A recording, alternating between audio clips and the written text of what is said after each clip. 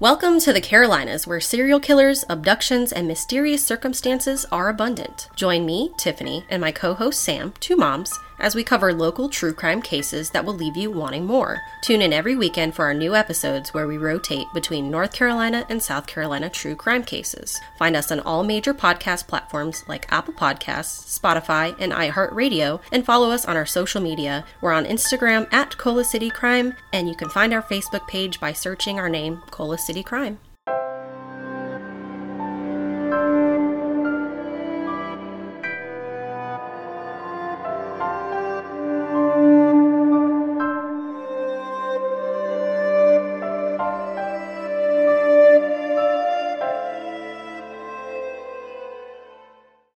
Hi, I'm John Borowski, filmmaker and author, and I specialize in films, TV shows, miniseries, and books based on true crime, but specifically serial killers.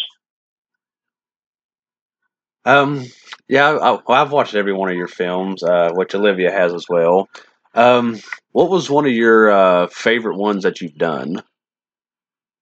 That's a tough question. When I ask different people, they all have different favorites. I still think it's H.H. Holmes. H.H. Holmes is my first film, but you could see gradually, how with each film I catered it to that specific serial killer and, having more reenactments as I went along. And then serial killer culture, of course, I didn't really have reenactments. That was just interviewed. But H.H. Holmes really opened that door for me. It won me some awards, which I was very gracious to receive. And, at that time, no one had really heard much about Holmes other than the book The Devil in the White City. But even before that, the last book on Holmes was in the 70s called Torture Doctor. So it did very well, and it was such a fun process making it. I got to work with my idol, Tony Jay, who had done voiceover for Disney films such as the Disney Hunchback. He was the judge, the villain, and he was in many other TV shows and series.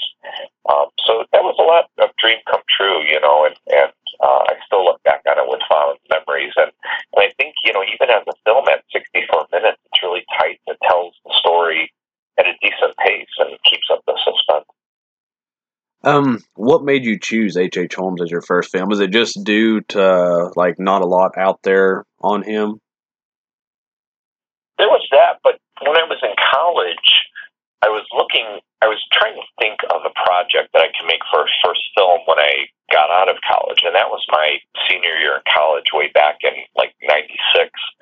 And I was doing a report for a history class in college, and I had found this book about Chicago history, and it had all this stuff about the castle of H.H. Holmes, and that really fascinated me. But then when I read Harold Schechter's book, Depraved, I believe it is, where, he outlined basically Holmes' entire life, and I thought that's even more fascinating because this isn't just some lunatic who designed a building. This was an evil genius, somebody who thought about the building and the plans and what he would do in the building, and very much like Edgar Allan Poe from something like The Fall of the House of Usher or Pit the Pendulum. He had trap doors and secret chutes and gas lines leading the rooms, and I thought this is phenomenal. And then, like you mentioned, when I researched it, I found that no one had ever done a film on H.H. Holmes. So I thought, well, it was meant for me to do one. And, against all obstacles, I did because, you're talking about the late 1800s. There really wasn't much available on H.H. Holmes. Even in the Chicago newspapers, there was some information, but the majority of the information came from the Philadelphia Inquirer, which is where his trial was held in Philadelphia. So it was really difficult. There weren't many pictures of Holmes. There were probably about 3 or 4, maybe one with that drawing of, which was on his own story, the book he wrote while he was in prison. So it was really difficult. So my first edit was a lot of photos and, images and location footage. But then when I watched it, I thought to myself as a viewer, I would want to see something inside that castle, and nothing's available anymore, of course, because it was demolished. But that's when I decided to up the ante, and I did the reenactments and, hired a sound designer and then a great composer, and then Tony Jay, of course, which, without his voice, if Vincent Price was alive, he was always my favorite. I envisioned him to do the voiceover. At one point, I even thought about trying to take his voiceover from all of his movies and edit them together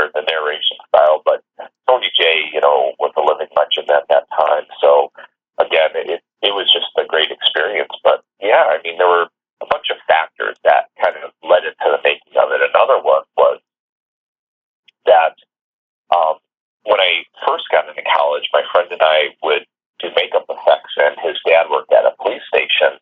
He was a detective, and my friend had the whole Dahmer file with the copies of the pictures, bad copies, but, these are really striking to me and never forgot that. So in college, I also made a short film based on Dahmer. So, it came naturally for me to do that H.H. Holmes because that's where my serial killer interest began. Because before that, I really didn't know much about them. I knew of them, but it was really kind of college and after when I really started looking more deeper into serial killers and the different types of serial killers, whether they're cannibals or vampires. And those were the ones that really interested me, the ones with this extreme psychopathy. And then after H.H. Holmes, I was thinking, well, who else could I do? And then nobody ever did a film on Fish either. So, Albert Fish, and I thought, well, I'll continue on with that. Yeah, Fish is a whole interesting case too. But like speaking of H.H. Holmes, which, like I said, I think your book that you put out and then your documentary, I think was one of the first things I had watched on him actually. And then I know you got the TV show that you were in, American Ripper. The whole Jack the Ripper and H.H. Holmes connection. Well, possible connection that most likely I don't believe is true. Right. And trying to think, he's still kind of not well known. Like Albert Fish is a little bit more well known than he is, but I was surprised though too. Like you said, there's no films done on him really, and there's not really. I think besides yours, is there really any other thing out there? You know what, Albert Fish, there was a movie called The Gray Man. That was a feature film, and I still haven't watched it. I have it, but I got entangled in a lawsuit because the UK distributor of The Gray Man took my poster design, which is basically a cross with, turned into a knife at the bottom of the cross, and you could see Albert Fish's face in the cross. Well, this UK company actually stole the cross image. They didn't even alter it. They just lifted it right off of my, poster, and then they put their actor behind it. So, I did win that lawsuit, so you'll never see that design again. So whoever has that design is going to be worth money because they don't make them anymore. But you're right. I mean, Albert Fish, you don't really hear much about, but I think it's because, the children and the cannibalism and everything he did, it's just, to me, he's one of the worst, scariest, because he would basically, torture children just to hear their screams and cries. That's what he got off on. He supposedly, in his mind, he never really raped any of them, but, who knows? It's a fascinating case, and I think, the public was also surprised that they could have one over on him by, this unassuming, elderly-looking man, and he got away with so much. But yeah, even H.H. Holmes is kind of, people are interested, but it's hard to find stuff. There's always the golden era of serial killers, right, that we hear about, the Bundy and Gacy and Ramirez and, all those guys. But I'm very interested in the earlier guys just as well, maybe even more, like Jesse Pomeroy and Carl Panzram and all these people, which not many people hear about, but I think they're in a way worse because they got away with it for so long, and who knows how many their totals are. Because the further you go back, obviously, there were many crime detection techniques, and those stories also I find fascinating from the detective's point of view and how they were apprehended. Yeah, speaking with old, even Ed Gein, people actually don't know who he is. Like, he was back, in the 50s and stuff, but, a lot of people do not know him compared to, like you said, Bundy and all them, and Gacy, and, Ridgway, Dahmer, it's weird because he's also inspired a lot of movies, a lot of characters in movies, and... Oh, yeah. He's just unknown. He has.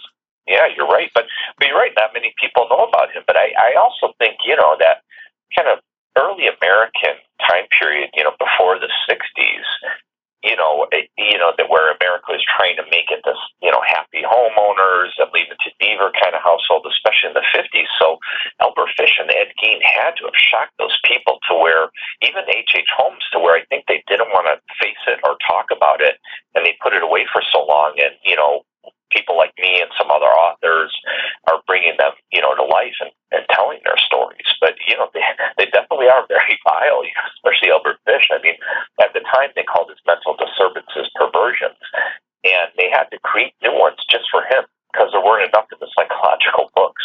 It's fascinating. And if you read my book, The Ed Gein File, that's what I start the book off with. I'm sorry, Albert Fish, both of those books.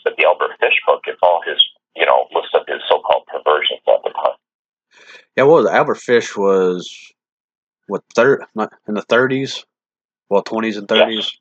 Yeah, I was like, Yeah. like I said, his like we were talking like his case is just like really like you said with the whole kid like.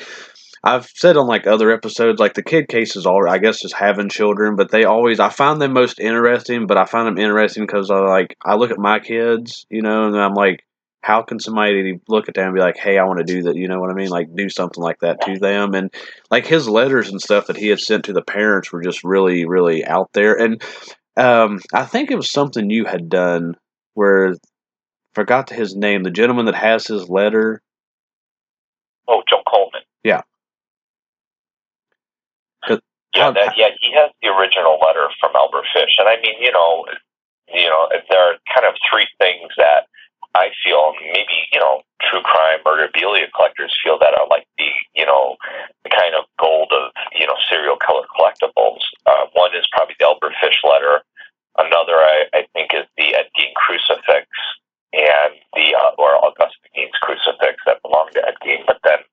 I think Gacy's rosary, that he held, when, he was arrested and then when he was in jail and he showed them how he strangled his victims. So, that's another interesting world, when you go into that, the whole collecting thing and these artifacts, which, people call murderabilia, but I think they're artifacts and these are like living legacies to these crimes. And again, people want to push a lot of this into the shadows, but it's all history.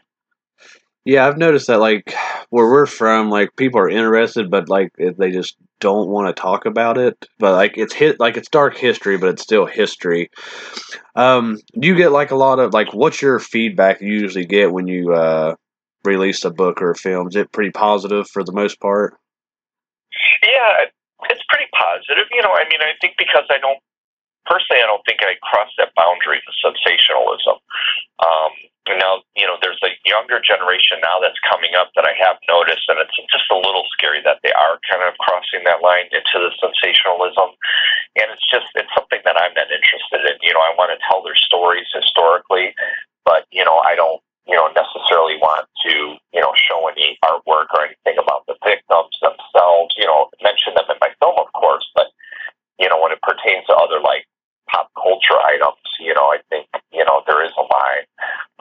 So that's the way I say. I mean, my films are studying the psychology, the sociology, the history of the time period that these serial killers lived in, which was very important for how they got away with their crimes for so long.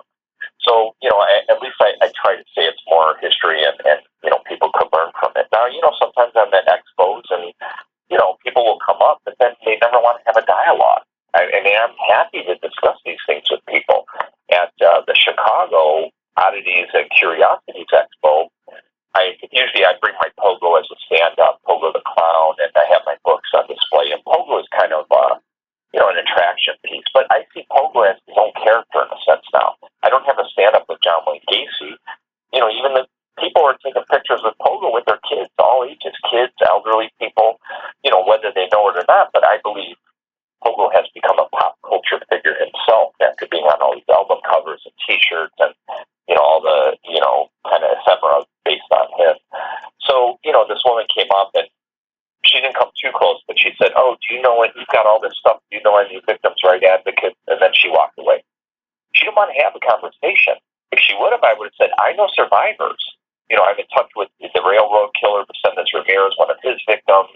I know survivors, too. I mean, her, Tony Antonucci, who survived Gacy, he's going to be in my miniseries. I know victims and survivors, and I'm very, understanding of their cause. And if anyone wants to have a dialogue, I'm more welcome to. But a lot of people just want to be offended, and then they just point and walk away. And that's like, okay, if you want to do that, that's fine. But it's deeper for me than, just obviously a Pogo on display and doing the works, because I study everything. And that's why I'm saying after my Gacy film, I can't wait to get back to Jesse Pomeroy, because he only killed two victims. I didn't know what I was getting into because, I have to study all, the known victims of Gacy, which I am doing on an individual basis too. Did you have Olivia had a question for you. Oh, yeah. Hi, Olivia. Hi. Sorry, I get anxious. So, did you always want to be like an author and a filmmaker, or did that just kind of come later in life, like when you got into true crime? Well, when I was younger, I would do special makeup because I really wanted to get into special makeup effects. And in a sense, it's kind of good that I didn't because computer graphics took over. I mean, there's still makeup out there, which is good. But as a teenager, I would sculpt masks and cast them and make masks and do prosthetics on my face. And then my best friend and I, he would do it too, the makeup stuff. And then we would make short films shot on 8mm, which, back then it was a different story. We would film it on 8mm film, take the film and get it developed and have to wait a week to get it back. So there was always that cool kind of nervous anticipation. And when you picked it up, it's like, oh yeah, now we could put it in the projector and watch it. So it was a little different times. But then, I always wanted to go into makeup. But then a friend of mine told me about there was a film program at Columbia College. And I thought, well, why not go into that? Because that way I could make, all types of films, documentary, narrative, short films. And that's kind of what interested me, and then, but when I went to Columbia College, it was really for narrative films. But then I got very interested in documentaries and these serial killer cases. And then I thought, well, if I could take my narrative film knowledge and put that with the documentary, these could be really cool. And you could see that with, my films, especially the biographies where there's reenactments. They're almost kind of like docudramas. So the special makeup, then film, and kind of in between that, I thought about being working with animals, and because I love animals, of course. But filmmaking won in the end, and I've loved it. It's been amazing. And then becoming an author was the offshoot of being a filmmaker, because I thought, well, I research all these cases. Why can't I take that knowledge and put them in a book so people could research, and benefit from my research? So it's been an interesting journey, and true crime, is popular. And I think the fact that I choose these earlier killers as well, that fascinates people, because some know of them, some don't know of them, majority don't. And then when they find out, they're very fascinated, because we all hear about, the Bundys, the Gacy's, Ramirez's. I chose to do Gacy now just because, I live in Chicago, and there are other reasons as well. But I'm still fascinated by the early cases. Yeah, I like how that kind of progressed into, like, it started in one way and evolved into this brilliant thing, because, like, all your work is absolutely, like, I don't even know the word I'm looking for. Like, it's astounding to me. Like, I just love them all. You can see the work that you put into it, and it's different from other things. It's not like the same old thing that you're getting out of other true crime documentaries, and I really love that. Oh, I really appreciate it, because those are the words that keep me going.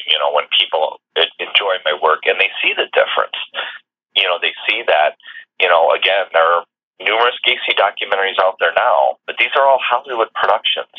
Hollywood comes in the city, they interview their people, and they leave.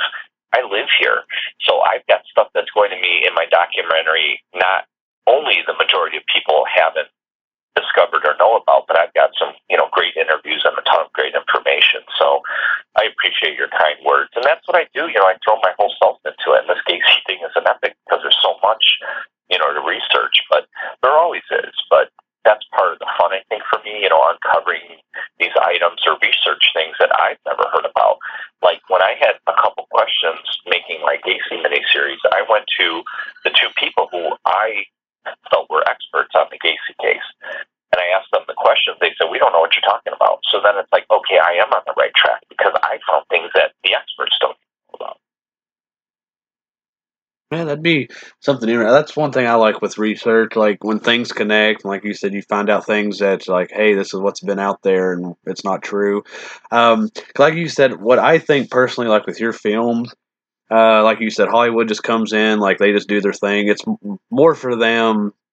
I guess you could say like a money grab and just trying to film it. You are more on a personal basis, it seems, with your projects. Like you get in there personal, like you said, you do the own research and everything, and really take your time, and you see, your mind and artwork of that going in. Well, love it going into that film, I should say. Yeah. Thank you for that, and I'm glad you see that, and I'm sure other people see it too. Because when I do expos and conventions, my fans and people that have seen my work will come up to me and tell me, those things, and it really means a lot to me because they know I'm the real deal. And Hollywood's got their stuff, and they can snap their fingers and get all the footage of Gacy talking, basically lying on camera for 6 episodes. It's like, okay, well, that's all fine and dandy. You can watch the stuff if you want to see Gacy's face lying for 6 episodes, but you're going to get the true historical real deal from my miniseries. So they're saving the best for last. So mine's going to be out after all the ones are up. Out of all the projects, I know I've known you, through most of your Gacy project. Which one do you think is probably the hardest that you've ever worked on? It's got to be Gacy. It's got to be Gacy because there's numerous fronts that are difficult. Number one, Gacy is a more contemporary case, so we're not talking about 1930, 1895, or 1875. We're talking about 40 years ago, or whatever, and it's difficult because all of the footage and all of the photographs are extremely expensive, and they know that they can charge that for them. So, one difficult thing in making the project is just trying to figure out how to creatively make it and work through not showing basically video or photos of Gacy. I have some of him, but, again, it's the rights issue. So I'm being creative with other forms, and I think that's going to make it unique as well. But, again, the fact that there are 33 victims, plus you have his entire life, plus just the entire investigation and finding the body and, his so-called confession and interrogation, and everything about it is just fascinating to me. And I've interviewed about 35 people involved in the case. My goal was to interview at least one person from every aspect of this case. I wanted a survivor. I wanted a victim's sister, a child, a friend of his, so at each aspect of the case, I have someone who is actually involved in the case or knew him, or other, local people that have stories about him or knew of him. So, but yeah, the majority of people in my miniseries have all either met Gacy or worked with them or prosecuted him in some way. So it's been very difficult. Each project has its difficulties. I get so inundated with the research that it gets to be, like this huge mountain. But then at some point, I'm like, okay, I just got to get in there and, pare it down and tell the story that I have to tell. All these 10, 20 hours. Like my current timeline for the Gacy miniseries is 14 hours. And that's short, but I got to cut that down to, who knows, maybe 6 or 8 hours. I might have like a director's cut and then, have something for TV, just for a miniseries. But it's really been an epic. But I'm lucky that I live here in Chicago, which has made it much easier for me to research and get in touch with these people because they're all still around here. Do you think that actually kind of adds to it, why it's so difficult, where, like compared to like Fish and Holmes, nobody that I know of is alive from back then, and with Gacy, there's still a lot of people alive and tied to the case. Does that add to it being kind of hard to film? A little bit, because of course, there are still some of these people that are involved with it. Some don't want to be involved. So, the majority do. But, you have people for their certain reasons. I was going to interview one of the, I think he was one of the officers, or he was definitely one of the officials on either the court case or the police force, the sheriff's department. But, he agreed. But then I think he saw my poster, and then I just got an email from him saying, no, I'm not interested. I changed my mind. And that's it. Never heard from him. Couldn't get in touch with him.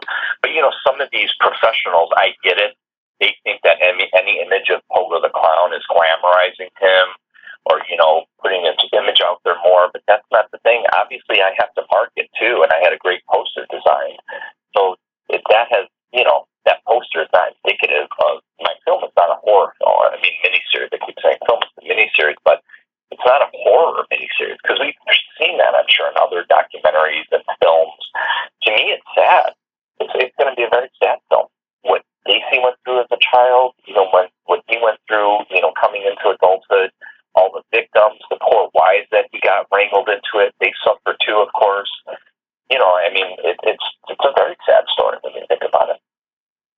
Yeah, I agree. That's a lot of what people don't understand, I guess you could say, it seems like, because, like, talking, to killers and all that, it's like a lot of them, they were raised up really horrible. I know with Gacy, with his dad and stuff, he had, some issues there.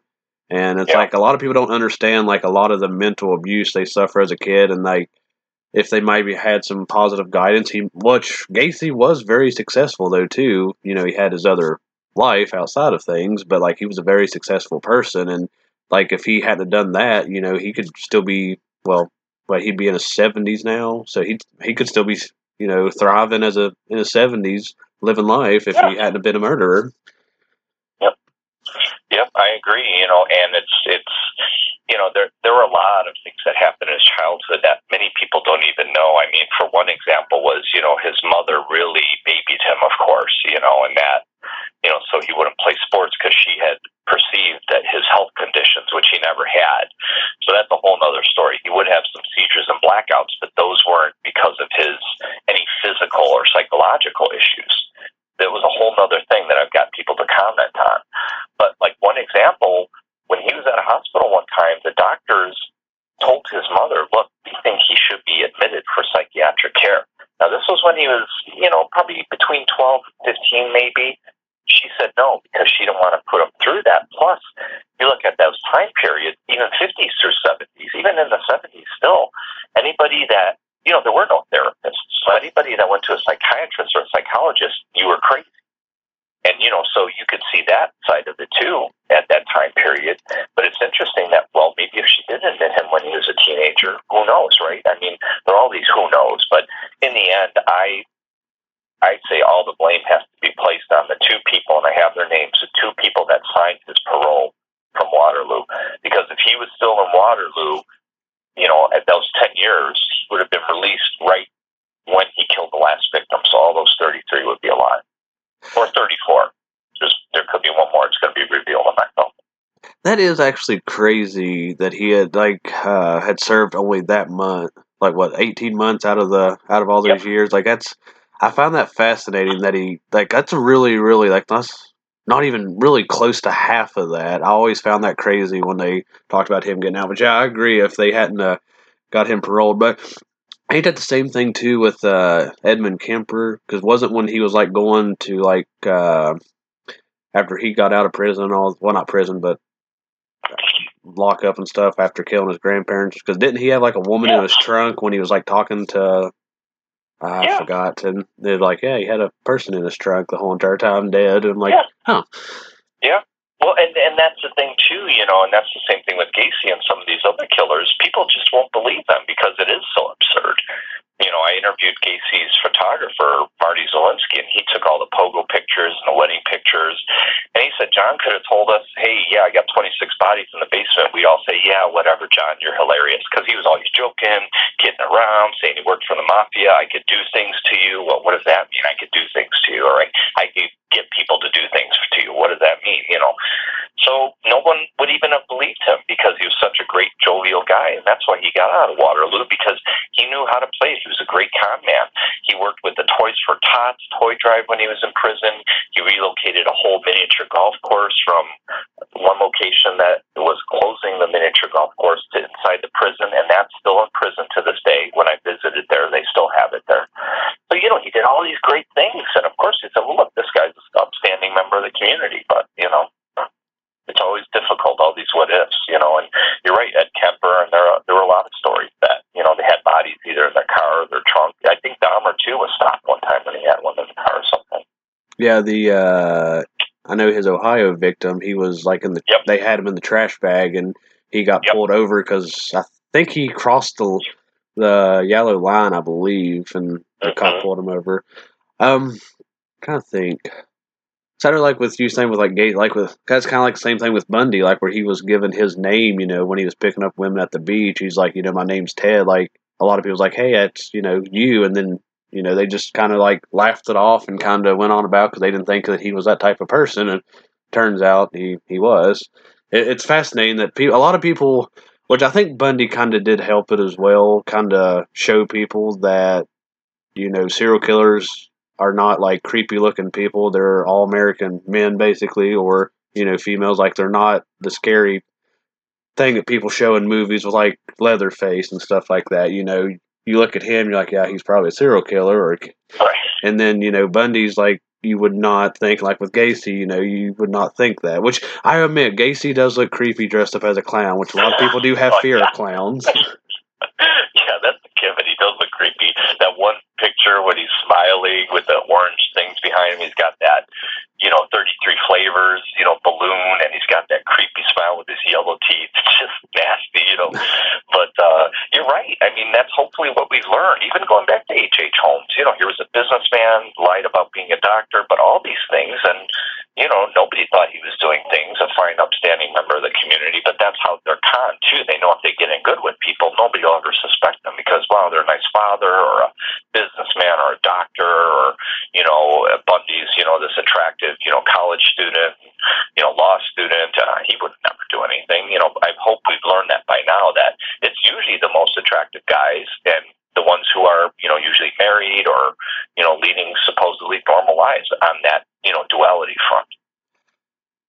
I was trying to think, like with Albert Fish, going like with him, he does give off that creepy vibe. I just don't know if I didn't know his crimes and seen him, maybe, but every picture I've seen of him, he does give off that creepy vibe. Like you wouldn't want to meet him in the alley. Like he's that creepy old man that would try to kidnap you.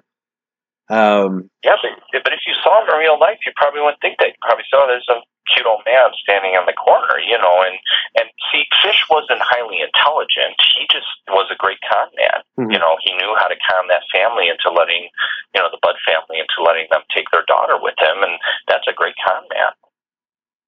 That's what I thought was crazy, too, with Holmes, where he had led the, those kids, like the mother, like around where he had the kids, and he like went all across, you know, the state, like different states, and like she was like following him. I always found that fascinating, that how easy that was, and he was just basically this. What was it? He was trying to, like, he kept telling her something that he had the kids, if I remember correctly.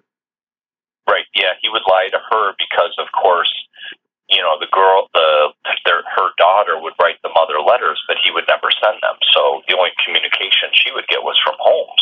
But you're right, even too, at that time period, you're going to send your kids halfway across the country to be with this guy for a life insurance scam, you know, and you think your husband's alive, but he's dead. It was, you know, but again, that came down to money too, and maybe even Albert Fish, because he was showing cash. And, you know, you're talking about those times were tough, whether it was the Depression or, you know, late 1800s. I'm sure it was tough, and Holmes knew everyone was a pawn to him. Everyone had a dollar sign on them, so he knew, I'm going to get in good with Heitzel and his family, because one day he'll be of use. And he was, but that was his ultimate downfall, of course. Do you think, actually, with like with a lot of the older killers and stuff, do you think they would be successful in what they've done then, now, since technology has gotten better, you know, with everything with DNA and all that? Do you think they could still be, you know, actively out there for a bit? I don't think so. I mean, I think, you know, 1, 2, 3 at the most, maybe. But, you know, I mean, no, there's no way. I mean, you know, with number one, video cameras, really, especially. Mm-hmm. You know, if you go on a toll road, you know, and computers, you go on a toll road, your license plate is going to be taken a picture of. It's going to be in the records that you went through the toll road unless you use cash. But there's still cameras everywhere. So Gacy would have been, you know, even though nobody knew there was a body in his car, but they would have had proof that he went on the tollway when he went to, you know, dump the bodies in the river. So it's things like that. There are video cameras everywhere now. There's social media.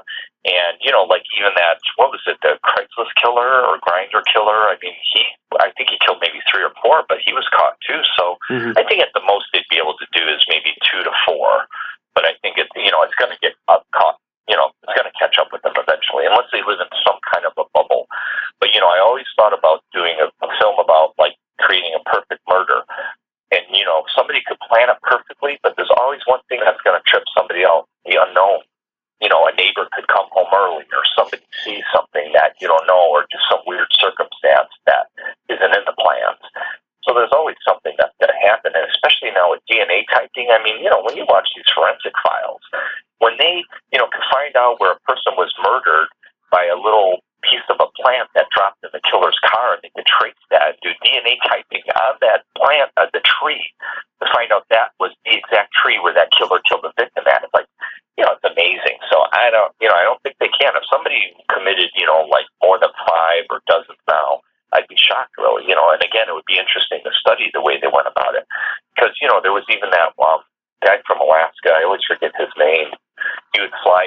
to the U.S., fly here to different states and bury his instruments, murder instruments, and then come back and kill someone, bury them again.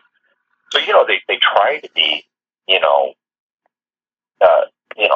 utilizing, whatever is available now and staying outside of technology, but it's very difficult. I think there was a Japanese killer that he killed all the women in his apartment. He kept them in there and put them in cat litter or something. So again, it would have to, but too, he's got to have camera on that building, or again, it's all these things. So I think that's why we've seen the numbers decline, or they are getting smarter, or like I said, they're creating these torture, spaces, whether it's in the basement, like that German guy when he was, raping his kids. He had a whole secret downstairs where they have these, like the toolbox murder, when they have the, their own little RV or whatever that they're torturing people in. So I think there are some ways to get it, but it'd have to require so much planning by someone. I think they would slip up. Hey, creepy crawlers, we wanted to take a moment to talk to you about this product we've been trying. Okay, the product is Magic Mind. As the podcast, we're creating content, and it's not easy. It never has been. It takes a lot of time, patience, and energy to do it. It can be really stressful, but I found this little shot that not only gives me that energy, but also helps me keep focused till I'm getting this done in a quicker time, and, just helps me be more productive, and it has really tremendously helped. I don't drink coffee, but the drink's not too bad, so I just drink it straight out of the little bottle that it comes in. It's a 2-ounce bottle, so I just take it straight from that, and it really seems to kick in pretty quick. But what was your experience with it? Well, of course you guys know I'm a mom of 3. It's hard for me to keep up with my kids without heavily relying on caffeine, but I have some medical conditions that caffeine affects negatively, so I've been trying to cut down my intake, and I really have loved taking Magic Mind to help, because it takes away that sugar crash you get, because I drink coffee with a lot of cream and sugar, and the caffeine effects, so I really have been more focused and keeping up with my kids and housework better, so I have loved that. It also has all natural ingredients such as adaptogens and matcha, which I really enjoy. The flavor is mellow and very earthy. It's also paleo-friendly, gluten-free, keto-friendly, BPA-free, and not made around any nut. If you would like to check out our link to it, it's magicmind.co/killer. They're having a sale on their website, and you can use our code, KILLER20, to get an additional 20% off. It's interesting you mentioned, like, the perfect murder. I just recently started writing to... Well, I know what the FBI kind of defines a serial killer as 2 victims now with the cool-off period. Yes. I know it was 3. Yes. So technically, I'm not sure what his cool-off period, but I would say he's a serial killer. But I wrote him a while back. He's in Indiana, actually. The reason I wrote him, there's a couple things on his trial, but there's no picture attached to him at all that I could find. And I wrote him a while back, and he never responded back, so I was like, well, I'll write him again. Well, he actually wrote back. He's like, well, I didn't know, if you... I guess people, had sold his letters that wrote them, and he's like, I don't get much mail and stuff. But he ended up writing me back the second time. And he had actually... trying to think. He's been in prison since the 30s. But he's kind of mentioned about... He killed his mother-in-law, and he killed another lady. And he gets out actually in 12 years if all goes well. And it's fascinating how he gives a lot of information, like prison information, but he had mentioned a thing that he called Suspect Zero, I believe, if I remember correctly. And he thinks that there's 1, maybe 2 or 3 serial killers out there that he calls the Suspect Zero that are unsolved, basically saying that he thinks they go, kill somebody, then dump them somewhere else, change their MO, always evolving and changing till you can't really find a pattern with them. And he was asking my opinion on it. I was like, it's possible, it really is. But like you said, with technology and stuff, they have to be really smart not to get caught. And like you said, 2 to 4, could be the limit unless, they do... unless they're a mass murder or something and knock a bunch of them out. Which it seems like we're kind of the 70s and 80s and some maybe early 90s was kind of with the serial killers. And it seems like more of mass shootings, school shooters. It seems like we're in that age where that's happening, more regularly. Yeah. Yeah, I agree. The mass murderers have kind of taken over, and it's anything from teenage kids to, adults or elderly people, and it's just, and that's what we have to study now and figure out, why this is occurring, and is there that much anger, in the world and or in this country especially, and that could be a big part of it too. But yeah, it is. It's kind of sad that that happens too, and I think that's why I think this younger generation, they're very fascinated by, especially the 70s serial killers, because they say, well, how could Gacy get away with that for so long? They don't realize, it's like, well, okay, no cell phone, he didn't jump on Grindr. It was like, okay, he picked up somebody in the street, took him back to his house, killed them, and buried him under his house. There's no victim. Nobody's looking for bodies. They're just missing kids. No way to trace it other than if the neighbor, somebody saw it, and it's like who's paying attention there, and who's getting in what cars, and even the police, they didn't have a database or a system. It was actually because of Gacy that they created the national databases of missing children and putting the kids on milk boxes and all of these things that came after Gacy. It was really because of him, because there was, of course, all this fury and everyone was upset because there were so many clues, but nobody picked up on them. Yeah, I actually worked with a gentleman when I done security.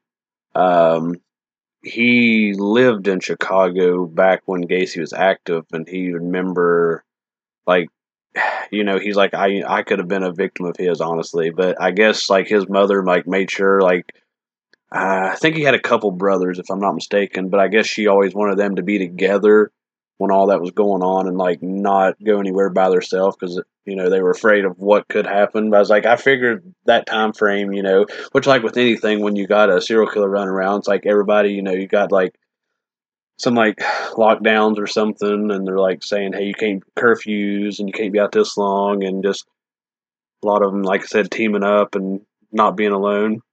It's really, like, it's scary to think about, but it's not, like you said, seems to be comedy more, which I'm kind of, did you see the article not that long ago where they actually had identified a serial killer from the 80s? I think it was the 80s. He had killed, like, hotel clerks, I think, like 3 of them. I forgot what his name was. I didn't know about that one. Yeah, he passed away in, like, 2013, so he's not going to serve any jail time, but DNA finally, which I'm waiting. You know how they got the Golden State Killer and all that? Joseph DeAngelo or whatever? I think that's his last name. Like, I know they said they were going to do that with the Zodiac. Do you think that they could possibly do that? I mean, yeah, it could be. Again, they'd have to have a viable, DNA source. That's why, recently they said they had blood from Jack the Ripper or something on a handkerchief. But, again, the provenance and, how long it's been and, it's difficult. But, the Zodiac, because that wasn't that long ago, that could happen. I mean, we never thought that Golden State Killer would be caught, and look what happened. So I think now anything's possible with, DNA and just people talking or finding things or going into an attic of a house where somebody lived and finding something or photos or, anything's possible, I think, nowadays. I'm trying to think. There's a movie I watched years ago. It's about the Zodiac Killer. It's actually really interesting. I can't remember. It's not a well-known movie, but I forgot what's in the title. But this old guy and this couple, they, like, go in on storage units, and the old man's like, I found something, and turns out it was, like, Zodiac filming his murders, and that's what he found. He got the Zodiac Killer's storage unit. So the whole movie shows that the Zodiac Killer's still alive. Like, I think he had it, like, under somebody else's name, where they kind of, like, researched to see where it came from. Well, it turns out the Zodiac Killer's an old man, and he's trying to get all the stuff back. And, yeah, it was really interesting. I thought it was an interesting take on that. I'm trying to think what that movie's called, dude, but I think it has something Zodiac in it. Like, I'm sure... Yeah, there was one that was just called Zodiac, too, I think. Yeah. Maybe that was... I think I have it. I haven't watched it yet. Somebody gave it to me at one of the conventions. I have to watch it, though. And but I like those angles, when fictional films do that. But, I mean, I think it's entirely possible, and, we don't know what's out there. I mean, that there was this latest thing about they knew who the Zodiac was. Well, the first thing, of course, I was interested. But then, I mean, obviously, I, like you, I'm very involved in the true crime community and know the players. and I didn't know who these people were. It's like, okay, if it was Catherine Ramsland or Peter Bronsky or, one of these people we know, it's like, who are these people? So I knew that wasn't, it wasn't legit. It's like, so that's tough too. I learned while doing the Gacy case, the lieutenant who's Jason Moran, who's identifying identified victims, he says, there's the sensationalism that people hear about in newspapers and talk about, but then there's the truth of the case, and not many people know the truth of the case, and that's what I try and do with my documentaries. I try and get down to that real truth, or the ultimate truth that I could prove, and if I can't go further than that, that's the truth, I bring on screen. Because you're speaking, I know with like the Dennis Rader, the BTK killer, because your career ties into his as well, which I always, a few people I've talked with, like, I personally feel like he might eventually have been caught, but I think if he hadn't have been, taunting the police again, I think he would have most likely maybe lived, and then died peacefully, not in prison. But I think him taunting the police really escalated, like, with everything going on. But I'm trying to remember, what was the connection? It was, I know was it the H.H. Holmes film, wasn't it? Yes. Now, when BTK was writing the authorities all the way from the beginning, in his letters, he would mention, certain serial killers that he admired or wanted to be like, Jack the Ripper, and he also mentioned H.H. Holmes in there. So when he resurfaced in the early to mid-2000s, I was contacted by the Wichita Police Department, and they wanted to subpoena all my records of everyone in Wichita who bought my DVD of H.H. Holmes, thinking, again, when the investigators can't find someone, they start casting these wide nets and say, well, who knows? He could have bought this DVD. He was, obsessed with H.H. Holmes.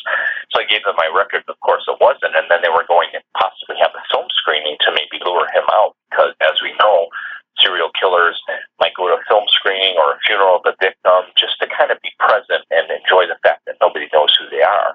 But they caught him before they could screen my film. That would have been cool if my film caught the BTK, But what's interesting to me is I think there is some credence on some of these killers do want to be caught. And I think, personally, Dennis Rader is a perfect example, because he had spent his whole life being BTK. His whole life, everywhere. BTK was over every newspaper, everything, right? Well, when he gets caught, he asked the police, will the floppy disk, can they trace him? And they said no, and he sends it to him anyway. But come on, he had to be smarter than that. Mm-hmm. I don't believe that. So I think he did want to be caught. So guess what? Now he's famous as Dennis Rader. So now he's got a new famous, life to live. And he's still loving the BTK. He still wants stuff put out by him. He still writes people. So I think that he, in his case, I seriously think he wanted to be caught. I think he had, had enough of, his supposedly normal life after doing all this killing. And maybe he didn't want to live it out with his, wife and daughter. And that's what I seriously think, because he, they love the notoriety. And I think he was tired of being, known as a non-person that only has 3 letters, and he wanted to be known as Dennis Rader. That's what I think, because, when he was in the courtroom, he loved all that, telling the stories. Mm-hmm. Yeah, you could tell he was just kind of all, having fun doing that. I'm trying to think with him, like, I agree with that. Like, you think, too, with him having kids, like, a floppy disk, you know what I mean? Like, which I'm still fairly young, but like with technology, like with my kids, if they have something new that I didn't have, like I try to learn it. So you would think that he would know, like you said, know some idea of what a floppy disk could do, and and stuff. And having kids, you think he would kind of be a little bit up to date on some things, because they probably used them at some point, I would say. Right, and you would hopefully know not to trust the police, because they're trying to catch him. So I think it was on purpose. That's how I feel. But, we'll never know in some of these cases. In a lot of them, I don't think so. I think Gacy didn't, want to be caught, even though he was telling his wife that, one day he's going to be on the, front page of every newspaper. He was giving clues throughout, his entire, last years to everyone. Do you have an opinion on, like, the future of true crime and documentaries? I know you said earlier that the younger generation kind of teeters on the line of crossing the line with what can be shown and stuff. Do you have a fear or an opinion about that? No, I don't think so. I mean, again, it depends on how people make these documentaries and films. I think if they're not extremely sensationalism. I saw a documentary way back when about Bob Berdella, but it was just all blood and gore. And it was like, okay, but is this a documentary? I mean, I did a lot of that with Fish. I pushed, the limits, but I don't think I went too far. I'd show him, eating a little girl or, cutting her up and stuff. I showed, with me, it's like if you turn the audio down, it's just an old man cooking soup in a pot roast, in the oven. But when you have the audio on, that's what really disgusts people. So again, I think if we go back to those days of, less is more and have the imagination to build things, I think that's very great and that's creative if you go on that route. But also, I mean, I think, some of these details should be told because, it is murder and it's not pretty and it's nasty and these things do happen. I mean, people may not want to know that Richard Ramirez gouged the eyes out of his victim, but he did. And, these things are real. So you're right. But I think that the younger generation is more fascinated by it. Like, they do love it. I mean, they come up to my booth at conventions and, there'll be young women especially, and their parents are like, well, we're worried about her. And I said, no, nurture that because she could be a future judge, law enforcement officer, forensic psychologist. So nurture that. She's not a weirdo.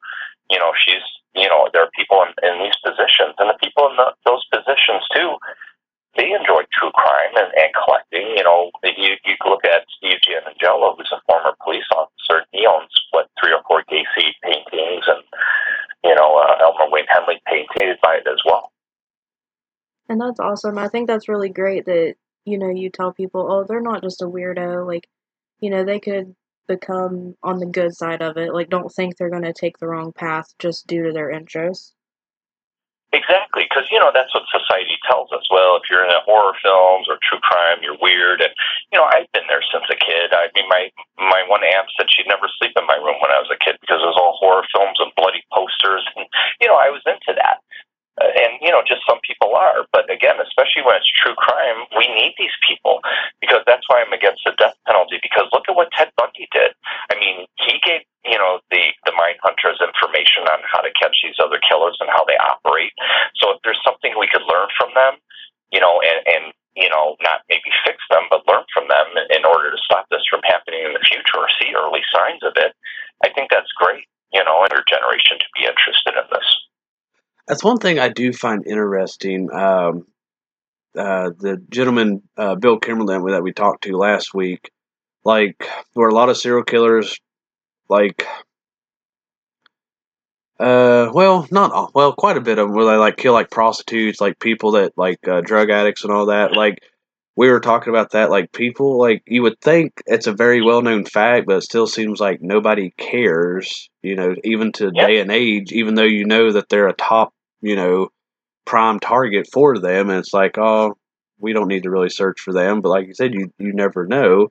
Like, they could have, disappeared for other known reasons, but, a lot of serial killers, like, hey, they're easy because nobody looks for them, and you would think by now people would care more, but it seems like they're just kind of still forgotten about, which I think is really sad because like with Gacy's case, is there 4 or 5 still unknown? I know they just recently, last year, found identified another one? Earlier this year, I think. Oh, it was early. Okay. Yeah, it might be. Yeah, I think it was earlier this year or late last year. I don't remember, but you're right. There was another identified. And, with him, too, nobody reported him missing. His parents, family members, I mean, come on now. So, you got to kind of blame them, too, because here your son is missing. You don't report it. Well, how the hell is anybody going to know what's going on?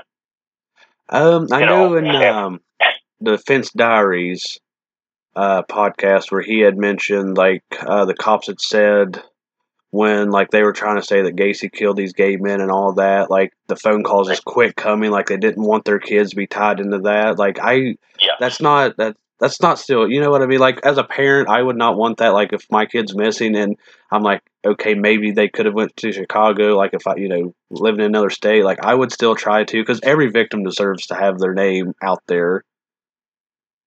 Of course, and that's another point that I'm, particularly showing in this case is that when he was arrested, school kids here in Chicago would make fun of other kids by calling them a Gacy. you're gay, you're a Gacy. Mm-hmm. And then, at his trial, people were saying, well, that's what they get. That's what gays get. That's what they deserve. So that was still in the 70s. There was still a lot of that going on. And yeah, it is sad. And, Gacy's victims were so varied. They weren't all gay. Some were straight. One guy had, a wife and a kid. And, they were varied. And a lot of these kids, it's interesting. If you get a chance to look up some of the mug shots of the kids, you see it's a square mug shot. You see a chain around their neck. And that same chain is on some of the other pictures. Well, that chain is attached to like a mugshot placard. So yes, some of these kids were living dangerous lives on the edge too. So we'll go party with you in the suburbs, not even giving a second thought, or maybe they wanted to rob him. There was one story of one of his last victims that would he was straight, and he would purposely get together with gay guys to, rob them of money or say, hey, now I'm at your house and I'm going to tell all your neighbors you're gay. And of course, at that time, yes, Gacy did have, it's not an excuse, but he did have that fear because he was a businessman and all that stuff. So, at that time period, nobody went, and that's why he used the excuse, I'm bisexual, because you can't say you're gay at that time period. Speaking of that, touching on that a little bit, do you think, like, if he was alive today, do you think he would be who he was back then? Since, with that community, it's more... Would he admit it? Yeah, like, it's more accepted now. Do you think that would have helped? Because it seems like a lot of his aggression, from everything I've looked at, it's like it transpired, like you said, he said he's not gay, he's bisexual, but, like, because didn't he, like, with one of his second ex-wife, like, he just quit, like, having, like, any sexual relationship with her, like, he was done with it, like, it seems like now, like I said, it's way more accepting to some degree. I know some places are still kind of backwoods on it, and I find that fascinating how people, can live, like, just being like, don't like it, like, it's not hurting nobody, like, everybody, right. Well, and I think if he was alive now, he would be. There's two bars here in Chicago that I've gone to, Touche and Jackhammer, and he would have fit in there as a bear or a leather guy, and he would have been able to do things and not kill people, and it would have been fine. So I don't think he would have. The repression of his father, religion, and the anti-gay 1950s, that's really what molded him as well. Because you're hearing gay negativity from your family, from your school, from your church, from society. Wow, it makes you feel like you're a monster. Well, guess what? He turned out to be one. And he buried those, boys. No, I didn't do it. I don't know what you're talking about. I'm not gay. So that's what I mean too. It's a very sad story. The society of the time period, how he grew up with this internalized hatred of himself because of, he had these feelings. And, of course, hearing it from his father, who he loved, even when his father passed, I'm sure that devastated him. No excuse, of course, because other kids, may have gone through that or abuse too, but he had the mind and, it really affected him. Yeah, I could see that. Like, because not really to say nothing bad about our area, but there is a lot of people, like, there's a gentleman we knew, like, he basically, like, if his son turns out gay, he's just disowning him at all. I'm like, I had a gay best friend growing up, and, like, he used to get bullied so hard in school, and he eventually quit. Like, he was getting, basically, like, even the principal at the time was saying stuff to him, and he ended up quitting school. Like, he's one of the best people I've ever met in my life, and a great guy, and he just couldn't handle the bullying anymore, and, like, people picked at him so bad, and, like, he wore, like, eyeliner and stuff, and when he started doing that, the bullying just started way worse, and I always felt sad, because he quit 10th or 11th grade year, I think, so didn't even graduate, or he might have had his GED by now, but he just didn't want to live, in society, but, like, we kind of live in that small town, like, people of color and stuff, like, people's against that a lot around here, and, like, I try to keep an open mind and try to branch out from that because I respect all people that I can respect. As long as they give me respect, I'm going to respect them. Yeah. And that's it. In 2022, we still have this. There not long ago, that case just wrapped up, I think, in the last year or two, where the husband killed his little boy because he thought he was gay. There was a big trial about that. He's like a 2-year-old or 3-year-old kid or 4 or something, but it's like, this still happens, and that's sad. I mean, in Gacy's time period, they didn't commit suicide, but now there's more suicides. But you could see how all that internalized rage caused Gacy to, do these things. And, imagine that time. Again, it's no excuse, but he'd rather get rid of a body than, and I think those are the ones that he really killed, the ones that threatened him. I'm going to go to the police. I'm going to tell your neighbors. I'm going to go outside now and scream it, find your family and tell all them. That was part of it too, obviously, and that's why he let some of the victims go, because those are the ones that didn't pose a threat to him. He knew they weren't going to say anything or thought. Yeah. With his first victim, what was it? Was it 72? The guy had brought the knife in the bedroom. Yeah. He thought that he was going to kill him, but he was cooking breakfast for him. Again, here's the thing. And again, not many people know this. My documentary is going to reveal all. There was a point when Gacy was in Waterloo. This was, whatever it was, 68. 4 years before that happened with the knife. There was a kid who he had chained up in his bedroom, and he was coming at him with the knife. And you know what he told the kid? Play dead. Nobody knows this. I found it in newspapers. So Gacy was into that crap way before 72. So a lot of the experts don't believe that whole story of, he came at me with a knife, and come on, it's like, when you think about it, and the guy saw him the knife, or, it's like, it just doesn't make sense. You know what I'm saying? It's like, it's almost like his way of saying, well, it was an accident, or he was coming for me. So, there are still a lot of things from Gacy's, interrogations that, we'll never know. We'll never know the answer to. I mean, in the Rossi and Cram thing, unless, Rossi, comes forward, he lives about 45 minutes from here, but, it's again, there's going to be all these, but I think the Gacy case is going to be like the Star Wars saga. I think it's never ending. Because, of course, we've got these rest of these bodies to be, identified. But then, what about his mother's house? I know some people that are trying to get together that are trying to buy that property because supposedly they went there and looked in the wrong area, and that's why they didn't find anything. So there are all these unknowns, It's very interesting. I've delved so deep into it that, it's almost maddening. And then when you take into consideration that there are still things going on, still people telling stories now from that time period. Again, I should have wrote a book too, or maybe I will. It's just things I've uncovered blow my mind, especially with some of the experts or the people involved with the case, how they're trying to take credit for things they didn't do. Go figure that out. That would be. Hollywood doesn't show that, Yeah. It's weird how politics really go into things like this, and like egos and all that. It's crazy how all that ties into it. Yep, and that's what it is. It's really ego-based because, again, when I have some of these people claiming they did this and the other people didn't, but I know for a fact and by the law that other people did discover these things, it's just, but again, it is ego, and people think, all these years later, this young guy's not going to know. It's like, of course I know. I did all my research. So if something doesn't match, I'm going to, question it. Oh, yeah. Yeah. Hollywood wouldn't care. Hollywood would be like, yeah, whatever.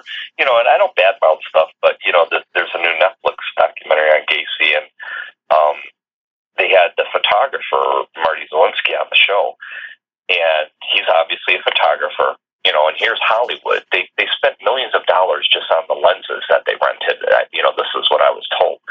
And, they have this photographer, and they bring him into this house, and they bring him into a room, and there's all carpentry stuff in there. He says, what's up with all this carpentry stuff? They said, we thought you were a carpenter. This is Netflix. He said, no, I'm a photographer. So if you watch that show on Netflix, look at the background. It's all like carpentry products. So it's like, again, that they're just jobbers. They're just doing the job. Whether they get it right or not, they don't care.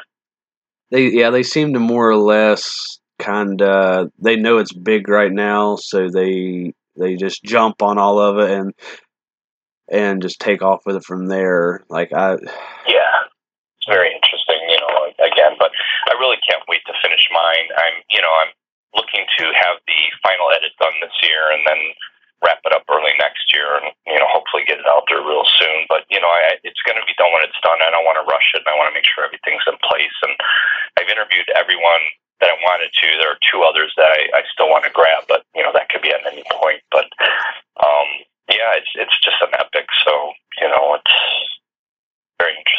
you have season 3 of the Serial Killer Culture 2 coming out. Is that going to be this year or next year? Well, I want to get it out this year as soon as possible, so I'm kind of working on that and the Gacy, and I'm working on some other book projects for some other people. And but yeah, season 3 is going to be interesting. It's got writing to BTK, Sick Rick masks, who Rick Fisher makes all the serial killer masks. There's going to be an episode on serial killer tattoos and why people get them. I've interviewed 2 women who used to own the house on the property where Holmes murdered little Howard Pitezel, and they say his ghost is there.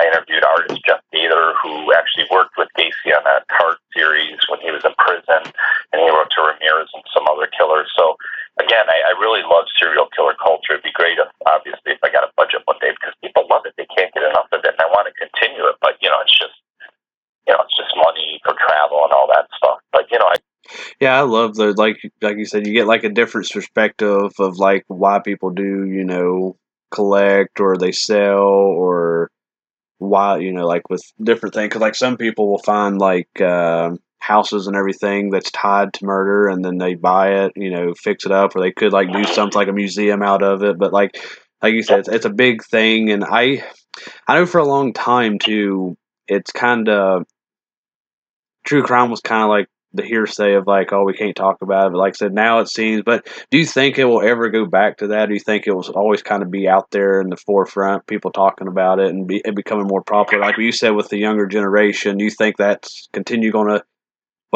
keep continuing to go on with the other generations coming up?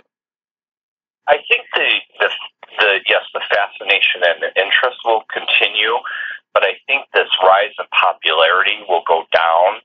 But I think hopefully we've got past that point where people don't want to talk about it, where it has become pop culture. And really, I think Mindhunter, the Netflix show, really started that, because after that I saw more people being interested in true crime and wanting to talk about it again, especially the younger generation who's fascinated by these predators from the past, that we don't, they're like these, archaic dinosaurs, but they're so fascinating, But, I think that's what's going to happen. I think it is a fad now, and I think it'll drop off, but because of what it's been brought up to, I think that interest will always be there. It's not going to go back to, oh, this is a dark, scary thing. I think hopefully the doors have opened to where we could show interest and talk about it in like ways that we're talking about now. And I think that's the best discourse. If we focus on the bigger picture and try to, understand these people and figure out, how to make things better in our world, then that's the best thing that could come from it. So, but yeah, I think it'll drop off a little bit, but yeah, the interest will always be there. Yeah, I agree with that. Before we wrap this up, do you have anything to add before you go? Well, just that, again, I give you high regards for, what you do with your work, spreading the word and publishing your books. And, that's a lot of work too. So, I congratulate you on that too. And, all right, thank you. It's always, good to see, people with an interest such as yourself and other people. And, we all, are in the same circles and we're all interested in each other. So, I wanted to thank you for doing that too.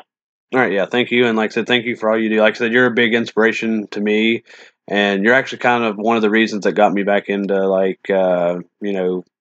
I'll do some book projects. So you're one of the inspiration behind that. I'd love to do film, but I don't know if I would ever be able to do that. Like, I don't think I have ideals to do stuff like that, but I don't think I could actually put it down like I would want to. My mind rambles around too much. Yeah, it's difficult, I still want to make films, but I'm really enjoying working with books, because, they do get out there, they're a source of information, so I'd like to, do a little bit more concentration on books, but yet still, do my TV show once in a while and a documentary too. Mm-hmm. Yeah, completely understandable. I know with like when, ebooks came out and stuff, like I'm still, like, I don't mind reading an ebook, but I still like having the physical copy in my hand. I don't think that'll ever change, because, like, I don't get to read as much as I used to, but usually, like, at work, I read during I always have a book on me at my lunch break at work, and sometimes I'll read when I get home from work, like, to calm down or something, before I go to bed, but like I still just love that physical copy in my hand. Like meeting people, getting signed. Nobody can sign an ebook compared, to an actual physical copy. Exactly.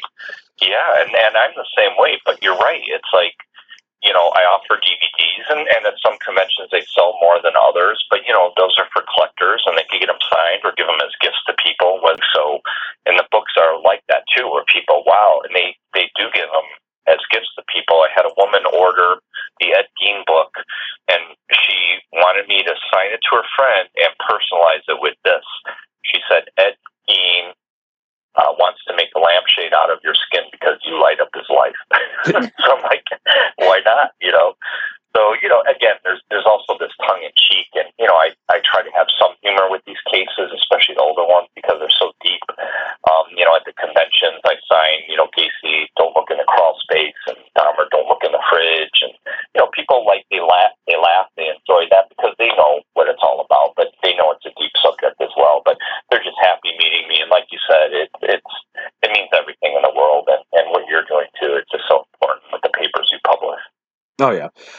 Where can you find all your films and stream them and all that, and like your books? I know like Amazon's a big thing. Which are they still on Amazon Prime, or I know they were off for a bit?